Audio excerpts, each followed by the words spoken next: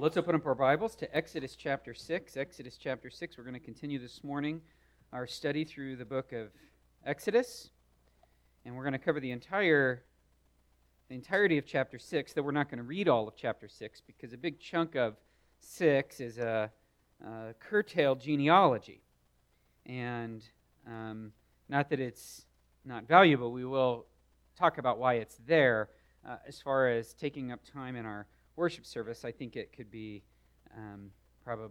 should probably be left off of our reading. By the way, I've been getting some very good questions from some of our folks as we've been working through the book of Exodus, and it occurred to me while I was getting some of those questions that many of you have access more and more to resources.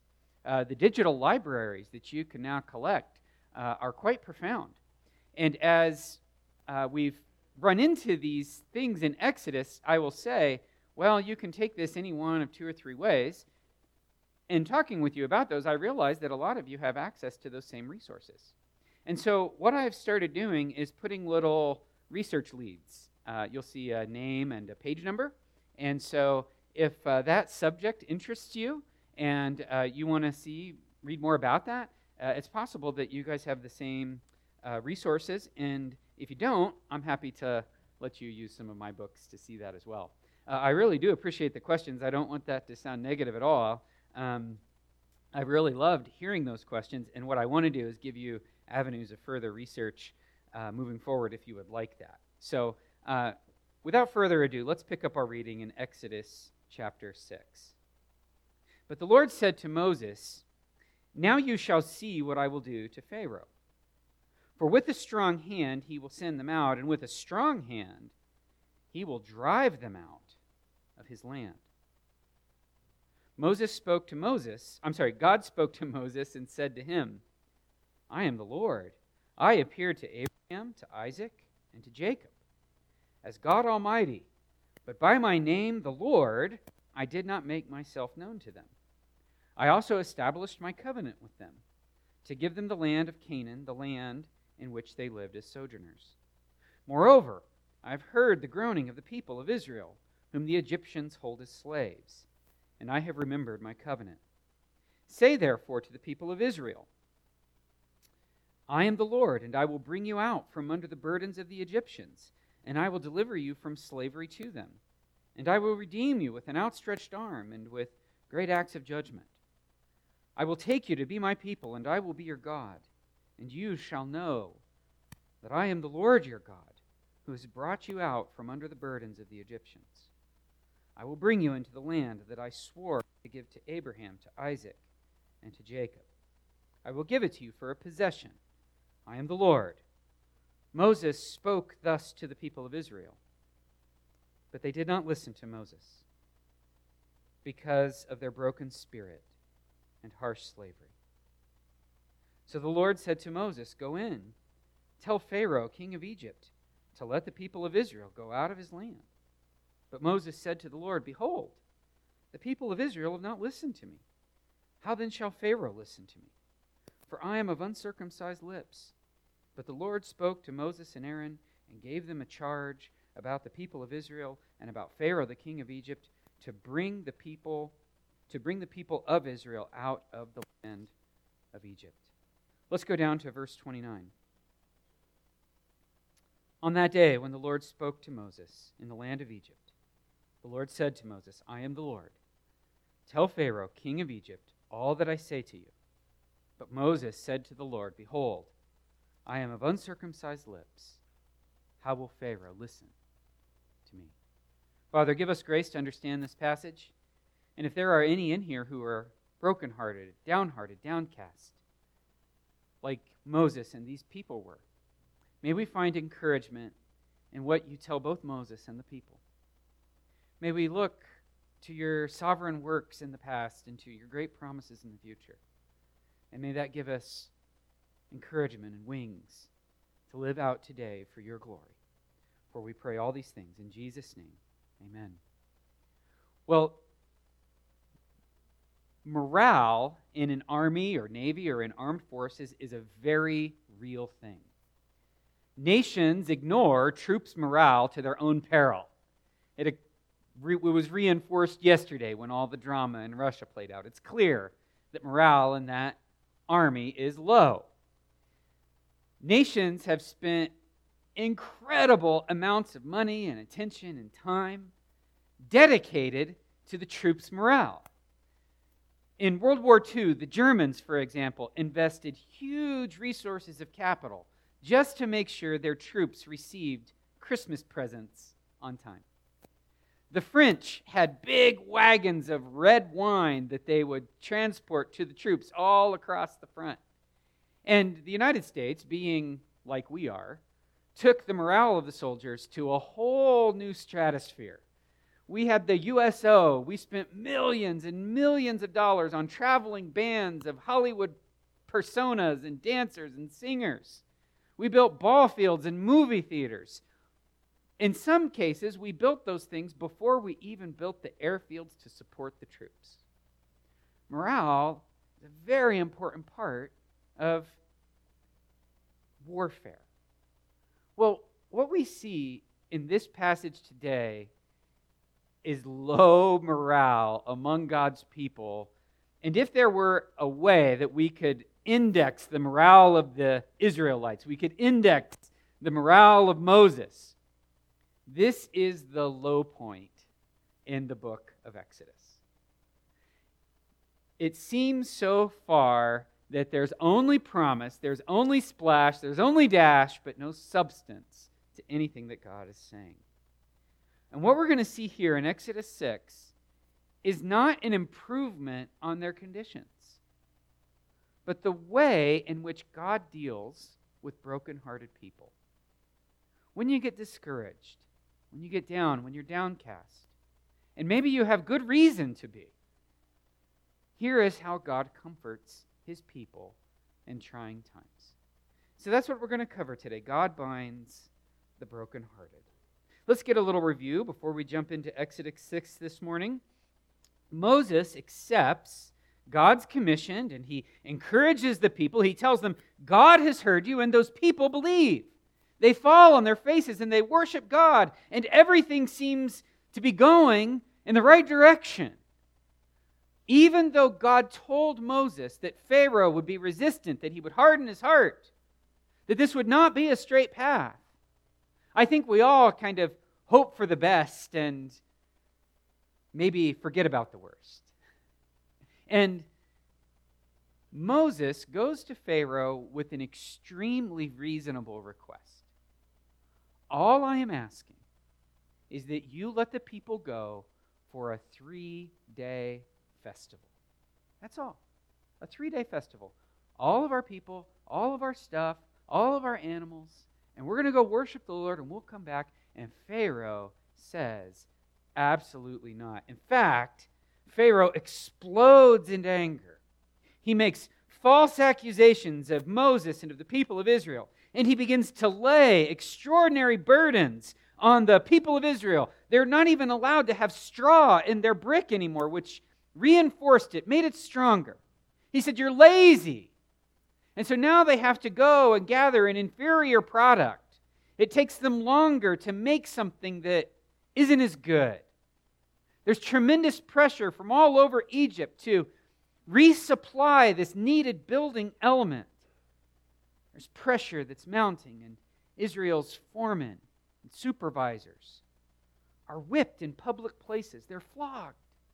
Their flesh is torn off their backs simply because they cannot meet Pharaoh's unreasonable demands. So they send people to Pharaoh to plead with him. They think perhaps he's a reasonable man. He's anything but. He again explodes on them in anger.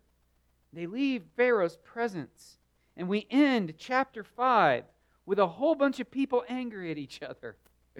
Pharaoh is angry at Israel. Israel is angry at Moses.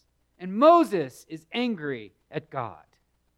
And we saw last week that there's this cycle of anger that's sort of building on itself. And finally, when we get to chapter 6, God begins to speak into this situation of discouragement and despair, and God is going to make several declarations. Perhaps you noticed as we were reading that there is a string of declarations. And the Lord said, and the Lord said. In fact, in Hebrew, it's all the more apparent. Sometimes Hebrew verbs have a little and on the front of them. But in most cases in this passage, there is a double one. And also, and moreover, and on top of that. God begins to pile statement upon statement as he attempts to encourage his people who, for good reason, are brokenhearted. God is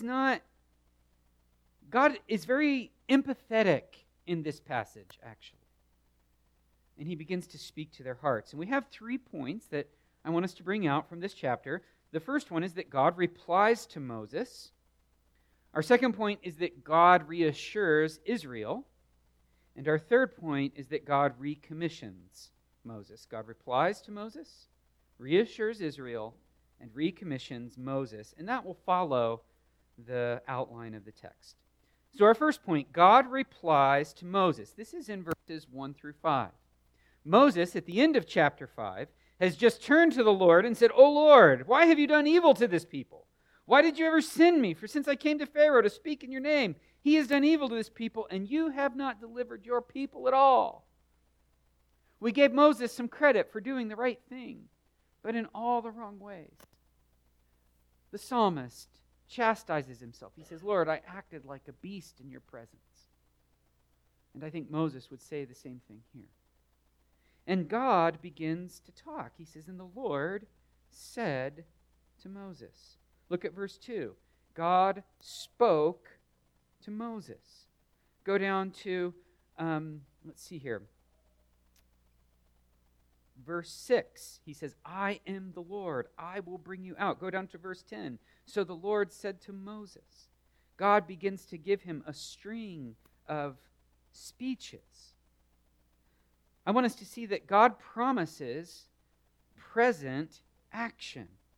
He says right here in the first verse, "But the Lord said to Moses, now you shall see what I will do to Pharaoh. For with a strong hand, he will send them out." God says this marks a turning point. And indeed, the book of Exodus turns on chapter 6. How many of you, when you get a book to read, you see the author's foreword, and then you see the prelude, and those pages are listed with like Roman numerals, and the regular numbers don't start till chapter 1. How many of you skip over the foreword and the prelude to chapter 1? How many of you? Okay, most of us. Okay. Well, this is the prelude. This is the end of the prelude of the book of Exodus. Chapters 1 through 6 set the scene. They set the stage. And then action begins to happen in chapter 7 moving forward. God also promises the power of a strong hand. He says, with a strong hand, I'm going to deliver you. This strong hand is obviously a figure of speech, but it's something that will become a theme as we go forward. In chapter 13, God talks about the strong hand that he used to deliver his people. In chapter 14, Moses uses his hand to stretch over the sea. In fact, all through the plagues, Moses is stretching forth his hand, sort of as an extension of God's hand being stretched out. God is, as it were, standing over Egypt, and he's saying, I am now extending my hand out in power to begin to do something on behalf of my people. He promises that presently he will begin to do certain things. The next thing I want us to see is that God then reminds Moses of his covenant promises. Look at verse 4. He says, I also established my covenant with them to give them the land of Canaan, the land in which they lived as sojourners. He says that, moreover, I have heard the groaning of my people of Israel, whom the Egyptians hold as slaves, and I have remembered my covenant. And this is what I want you to say to the people of Israel. Back in verse 3, he says, I appeared to Abraham, to Isaac, and to Jacob as God Almighty. but by my name, the Lord, I did not make myself known to them. God is reminding Moses of all the past that he has with these people. Now, there's a few things we need to cover very quickly here. In verse 3, God says, I appeared to Abraham, Isaac, and Jacob as God Almighty. This is the word El Shaddai, or the phrase rather. But by my name, I did not make myself known to them. This is a bit confusing, okay? Read simply in its bare sense, it's this. To Abraham, Isaac, and Jacob, they only knew me as El Shaddai. But I'm coming to you as Yahweh. Well, there's some major problems with that idea. If you've picked up your Bible to read it, you'll know that beginning in Genesis chapter 2, before Abraham even was, we see all these references to Yahweh. So it seems, and then we have all these other people who began to call on the name of Yahweh. So it's apparent that Abraham, Isaac, and Jacob did know the name Yahweh, and that much is clear. So how do we explain this verse in chapter 3? Well, there's two explanations that I think are satisfying. The first is that this could actually be a rhetorical question. Okay, I picked up, I would say 3, maybe 4 real, genuine Hebrew scholars on this point. And they all agreed that this can very easily and justifiably be translated as a question. In the original language, there are no punctuation marks like we have in English. You have to rely on the words that the author uses. And they demonstrated with sufficient rigor that this could very easily be translated as a question. It would read like this. It would read, I am the Lord, I appeared to Abraham, to Isaac, to Jacob as God Almighty. Did I not also make myself known to them as Yahweh? Okay? That's very possible. The other possibility is that what God is saying is, they may have known my name, but I am going to make myself known personally and experientially to them in a way they heretofore did not know. Now, depending on the commentator you pick up, you'll see one of those two explanations. And I find both of them to be satisfactory. Which one is which, I can't totally say. But either one, I think, is fine. Either God is saying, didn't I not reveal myself to them? And that fits perfectly well with the context. Or God is saying, I'm going to do something new and make myself known to you in an all new and experiential way. So even though they knew my bare name, they did not experience me the way that you are about to experience me. God also is reminding Moses that the slavery that they're enduring was part of the promise that God made in Genesis chapter 15, verses 13 through 16. God had predicted that they would go down and suffer, and God had predicted that he would deliver them. In other words, if I could put it in modern vernacular, God would be saying to Moses, this is all part of the plan. Relax. I got this. It's all part of the plan. In fact, if you just want to put, that's all part of the plan in your margin, go for it. Well, that's what God is reminding Moses. This was all part of the plan. And Moses, you're losing sight of that. You're losing sight of the fact that I know the end from the beginning. You're losing sight of this notion that I told you this would happen. Peter argues this way in the New Testament. He says, Christian, this is James. He says, James, don't act surprised when you're persecuted by the world. That's what happens to Christians. Don't be alarmed by that. This happens. God is reminding Moses of what he said. Now, God turns his attention and begins to reassure Israel. As we read through this, look at verses 6 through 9. Okay? Between the start of verse 6 and the end of verse 9, I want you to notice that God makes 8 individual promises. Let's read them. Count them up in your mind. Say therefore to the people of Israel, I am Yahweh, and I will bring you out from under the burdens of the Egyptians. That's one. Number 2, I will deliver you from slavery to them. Number 3, I will redeem you with an outstretched arm and with great acts of judgment. That could be considered another one, or part of the first one. Number 4, I will take you to be my people. Number 5, I will be your God. Number 6, and you shall know that I am the Lord who brought you out from under the burdens of the Egyptians. Number 7, I will bring you into the land that I swore to Abraham, to Isaac, to Jacob. 7, I will give it to you for a possession. I may have lost track of my numbers there, numbered one twice. There's 8 in there. I counted them up a couple different times. You could go 8 or 9. Doesn't matter. There's a lot of them. God begins making promises. But the thing I wanted you to notice about these promises is in Hebrew, they are all past tense. It's hard to bring out in English, but it would read like this if you read it literally. I am the Lord. I brought you out from under the burdens of the Egyptians, and I delivered you from slavery, and I redeemed you with an outstretched arm. They all read past tense. And this is actually a special thing that Moses is doing.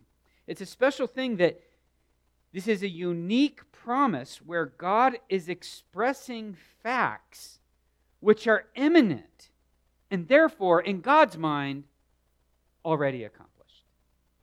Now, we have something in our sort of colloquial usage here, our common everyday words. Sometimes it's true, sometimes it's not. How many of you have ever been told, the check's in the mail? Like you've heard that. The check's in the mail. Okay? How many of you have said the check's in the mail? Okay? I won't ask you to raise your hand if you said check's in the mail, but the check was actually still in your checkbook. Okay? But imagine you have written the check, you put it in the envelope, you put the stamp on it, and I know that nobody does this anymore except for me, but you put it in the mailbox, put the flag up, the next day it disappears, the person that is owed the money contacts you or you contact them and you're like, it's done. From your perspective, you can do no more, can you? It's on the way. Payment is on the way. Maybe a more modern way to put it would be, I already clicked send on the e-payment. It will take 24 hours to process. And we're in that little intervening window now. It's done. I can do no more. It's out of my hands. That's in a sense what God is saying here. I have so determined to do this that it's a fact of accomplishment. Your deliverance is at hand. It's done. And I want you to believe that I'm going to do all these things. Because indeed, I've already determined to do it. These promises can be delivered in 3 categories. God promises to free them. These are slaves. During the Civil War, the Union Army ran into a problem they didn't anticipate. They should have anticipated it, but they didn't. They thought when they went through the South that the slaves living on the land would continue to till the land and would stay home. The slaves didn't do that, by and large. And following along in the wake of the Union Army was a growing horde of freed slaves. Now, they hadn't technically been freed yet, but by their reckoning, they had been. And so they're just following right along. There they go. They are free. And they were saying, tell us where to go. And they were breathing for the first time what it was like to go wherever they wanted to go, to live however they wanted to live, to do whatever they wanted to do. And for people who are not accustomed to those sorts of decisions, that is rarefied air. And God says, I'm going to set you free. I'm going to bring you out of the land. I'm going to deliver you. He uses a special word. He says, I'm going to redeem you. This word has 2 meanings. It can mean to buy somebody that has had to sell themselves into slavery, Or it can mean to take up somebody's case and avenge the wrongdoings that they have suffered. You see something bad happening to a loved one, and they're powerless to stop it. And you, with your great resources, come alongside them, pluck them out of that situation, and punish the one who was harming the people that you love. That's the same word for redeem. And God says, that's what I'm going to do for you. I'm going to pay the price for you and avenge you. I'm going to bring you out into absolute freedom. The second thing that he says is, I'm going to adopt you. He says, I'm going to adopt you. I'm going to take you. I'm going to be your God. You're going to be my people, and you will know me personally. This promise meets its fulfillment later in the book of Exodus, when God appears to the people of Israel and they fall down and they worship. Everything up to that point is a prelude to knowing and worshiping God, is a foretaste of what he'll be like. God says, I'm going to buy you, I'm going to avenge you, I'm going to free you and liberate you, and then I'm going to know you, I'm going to come into relationship with you. I will be your God, you will be my people, and this becomes a phrase. This is the first time it's used. This becomes a phrase that's used throughout the Old Testament, in fact, into the New. It's a special relationship that God is promising. And then, okay, now let's stop here, okay? Before we advance to the next slide, okay? I want you to imagine that I'm gonna pick on Dirk, for example. He's my prayer partner this quarter, and I'm disappointed to lose Dirk as my prayer partner, but excited for whoever is next, okay? I want you to imagine that I make Dirk mad at me. Okay, somehow, some way, I make Dirk mad. And he decides to get even with me. He sneaks over to my house, and he slashes all of my tires. Okay? And I catch Dirk on the video camera. I confront him with the evidence. Dirk, why would you even think of doing such a terrible thing? Okay? I confront him with it. And he says, you just made me mad, that comment. And he apologizes. He says, I'll pay for new tires. And I say, okay. How many of you would fault me if I said, Dirk, please don't talk to me for a while. What you've done has hurt me. Don't talk to me for a while. How many of you would fault me for that? Some of you would. But imagine I said, Dirk, you're forgiven. Not only have I already bought a new set of tires, I've actually bought new sets of tires for your whole family. They're waiting for you down at Big O, okay? Head down there and pick them up. You would say, well, that's pretty gracious. Well, this is what God says he's going to do. He's going to deliver them. He's going to free them. He's going to enter a relationship with them. But then he's not going to cut it off. He's actually going to enrich them. He's going to give them an inheritance. Provide for them. No longer will you be forced to tend the property of another person and be at their whims. I'm going to give you your own land, your own inheritance. He's going to stipulate later. Don't let your inheritance go into another family. Buy it back if you must. Don't sell what I'm giving you. It's yours to be your family's forevermore. God says, I'm going to give you this land. I'm going to bring you into the land. I'm going to give you the land. And forevermore, this land will provide for you. It will yield for you. Don't give it away. Keep it for yourself. It's yours. It's amazing. God promises to free, to adopt, and to provide an inheritance.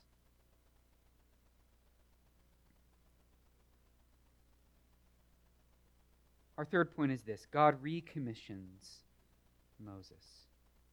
I want us to notice, look with me at verse 10. So the Lord said to Moses, "Go in, tell Pharaoh, king of Egypt, to let the people of Israel go out of his land." Now go down to verse 13. But the Lord spoke to Moses and Aaron and gave them a charge about the people of Israel and about Pharaoh, king of Egypt, to bring the people of Israel out of the land of Egypt. Now go down to verse 29. The Lord said to Moses, "I am the Lord. Tell Pharaoh, king of Egypt, all that I say to you." So here, 1, 2, 3 times, which is a Hebrew writer's way of putting an exclamation mark on it, God reaffirms his commission to Moses to go tell Pharaoh everything he told to tell him. There's also an indication, clearly in the text, that Moses is still putting up a fight. Moses is still discouraged. Moses says, "God, I'm a man of uncircumcised lips. If the people of Israel don't listen to me, how is it that Pharaoh will listen to me?" I may have skipped over this when we were going through it, but Moses goes and tells the people of Israel these 8 promises. And it says they didn't listen to Moses because it says they had a fainting spirit. Now, the word that they didn't listen to him because their spirit was broken, it's the only time in the Old Testament that word is used. But it seems to come from a family of words that means chaff. You guys know this word. Like the wind, like the chaff that the wind drives away. The way the Israelites harvested things is, imagine, you know the little light skin on the peanuts that you get if you buy the wrong canister, and instead of getting the salted, dry roasted peanuts, you get the cocktail peanuts, and they got that nasty skin on the outside of them. You guys know what I'm talking about?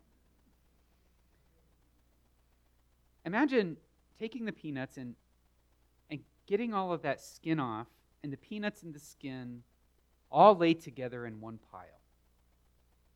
You take them outside on a windy day, and you throw the whole lot up into the air. What happens to the skins?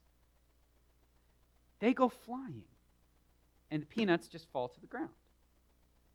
The bits that go flying is chaff. And God says that that's how the people's spirit was.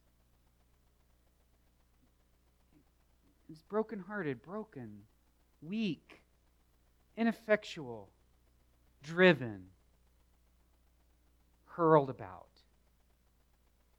And because of this deep discouragement, they wouldn't believe Moses. And God has to tell Moses 3 different times, go back and tell Pharaoh, go back and tell the people. And Moses begins to put up a fight. But how is it that they're supposed to listen to me when I apparently don't have any persuasive powers? I talk to them and they do the opposite. I talk to Pharaoh and he hardens. I'd like us to notice that something changes here with an unlikely place. Look with me at verse 14. Okay.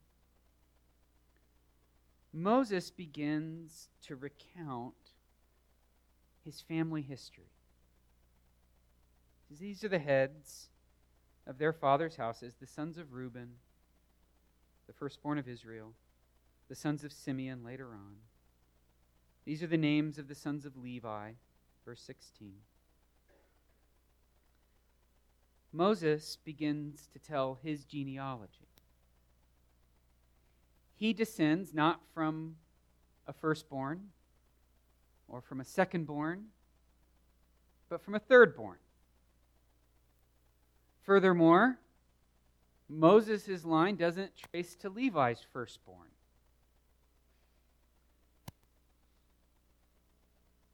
We're not going to read the whole thing, but the genealogy that Moses tells is deliberately unimpressive. Moses is saying, I'm a nobody. My brother Aaron is a nobody. And he's giving that backdrop so that he can say, but God is a somebody. This was not the product of man. This wasn't the product of some great human leader. God started using unlikely people in unlikely places in life at the worst of times when morale was at its lowest. God began to move and triumph, and God is the champion. Moses begins to paint a picture of God's sole determination to act. Look what we have here. We'll look at the scene. Pharaoh is sitting on his throne. I don't know if Pharaoh had beady little eyes and rubbed his hands together, but let's pretend for a moment that he did. Pharaoh's sitting on his throne, and he thinks he's won. He yelled at Moses. He yelled at the men. He put in this program where the Israelites have to go get their own stuff. And you know what he hasn't heard since he did that? He hasn't heard a single complaint. Not from them anyway. Maybe his bricklayers are complaining. But as far as Pharaoh's concerned, this has come off beautifully. He's consolidated his power. He's hurting a minority group that he wants to hurt anyway and limit their population growth. Pharaoh thinks he's come off great. The people, they refuse to hear because of their chaff-like spirit. They're discouraged. They don't want Moses to intervene anymore. Maybe this storm will blow over. They can't hear anymore. They're blinded and deaf because of their hardship and their brokenheartedness. Moses, he can't get over his own insecurities, his own deficiencies. He just keeps going back time and again to his speech problem, whatever that might be. Here, evil seems to be winning, and good is discouraged and depressed and down, and is looking dark. But none of that matters. None of it matters, because God says, now you will see. Now is the perfect time for me to show my power and show that I'm acting on my own accord. Now it is time for you to see how my mighty hand is going to reach out and rescue my people and bring them to me. From chapter 7:1 forward, it is a story of God's triumph. But he had to get it good and low first. And Moses is taking pains to show that God himself was the one who engineered everything that we're about to read. I have 3 applications I'd like us to see as we wrap up this morning. Number 1,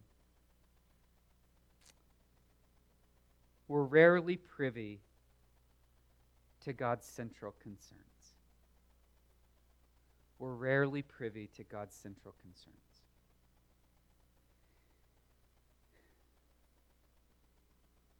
Moses didn't know what God was up to. One day, Job was having a feast. It was a high point in his life. His family was gathered together. And tragedy struck. He was on top of the world, and now he's as low as can be. And it probably wasn't until years after the fact that God began to unveil to Job that this was part of a contest. And Job was the figure of God's creation that God wanted to display in front of the world. God said, I've made a trophy of grace in Job, and I want everybody to see it. The trouble from Job's perspective is he didn't know that that's what he was at the time. Now, Job did have some things that God had to deal with Job, but through it all, God preserved Job and held him up. And Job didn't know why. God has central concerns with the trial that you're going through. He's got plans and purposes. And very often we don't know why. But he does.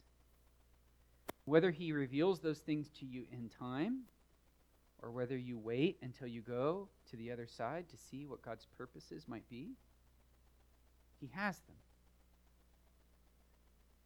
And what I can guarantee you is that your best is his central concern. It's not that God just wants to subtly improve you. He wants your absolute best. And that's what he has in mind. Number 2. Sometimes faith enough for bare obedience is sufficient to please God. We read in the New Testament that without faith it is impossible to please God. Sometimes we get discouraged. We get brokenhearted. It's hard to see beyond right now. And sometimes, despite all that brokenheartedness, despite all the despair and discouragement, it's enough simply to do the next right thing. And maybe if you get in a low enough spot, that can become an anthem for you. What's the next right thing?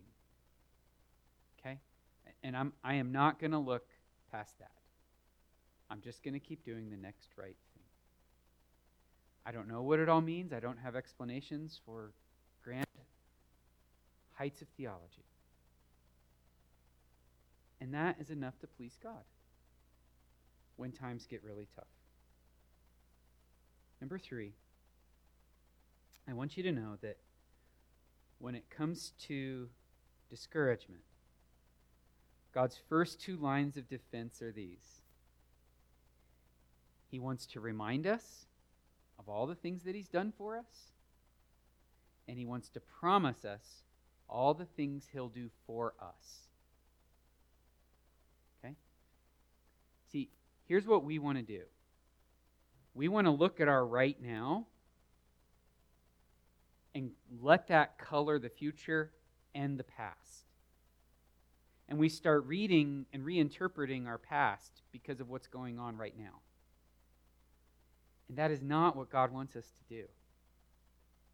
He wants us to interpret our present according to what he's done for us in the past, namely, allowing his Son to be crucified on our part, and what he promises to do for us in the future, namely an inheritance for all eternity in the celestial city. And the life of faith is taking what God has done and what God will do and interpreting the right now in light of those 2 great realities. That's what God is asking his people to do in Exodus 6. And it's what he's asking Moses to do in Exodus 6. And what he's asking us to do now. When the Apostle Paul is writing either Romans or Ephesians or one of these great works, he's writing to people who are hurting under an emperor's thumb, being persecuted and driven. And he always starts with an extensive description of what Christ has already done for us.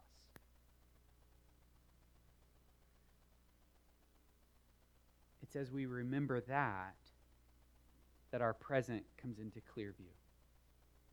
Okay? Well, if you're discouraged today, perhaps this will be an encouragement for you. If you're not discouraged today, I didn't mean to discourage you.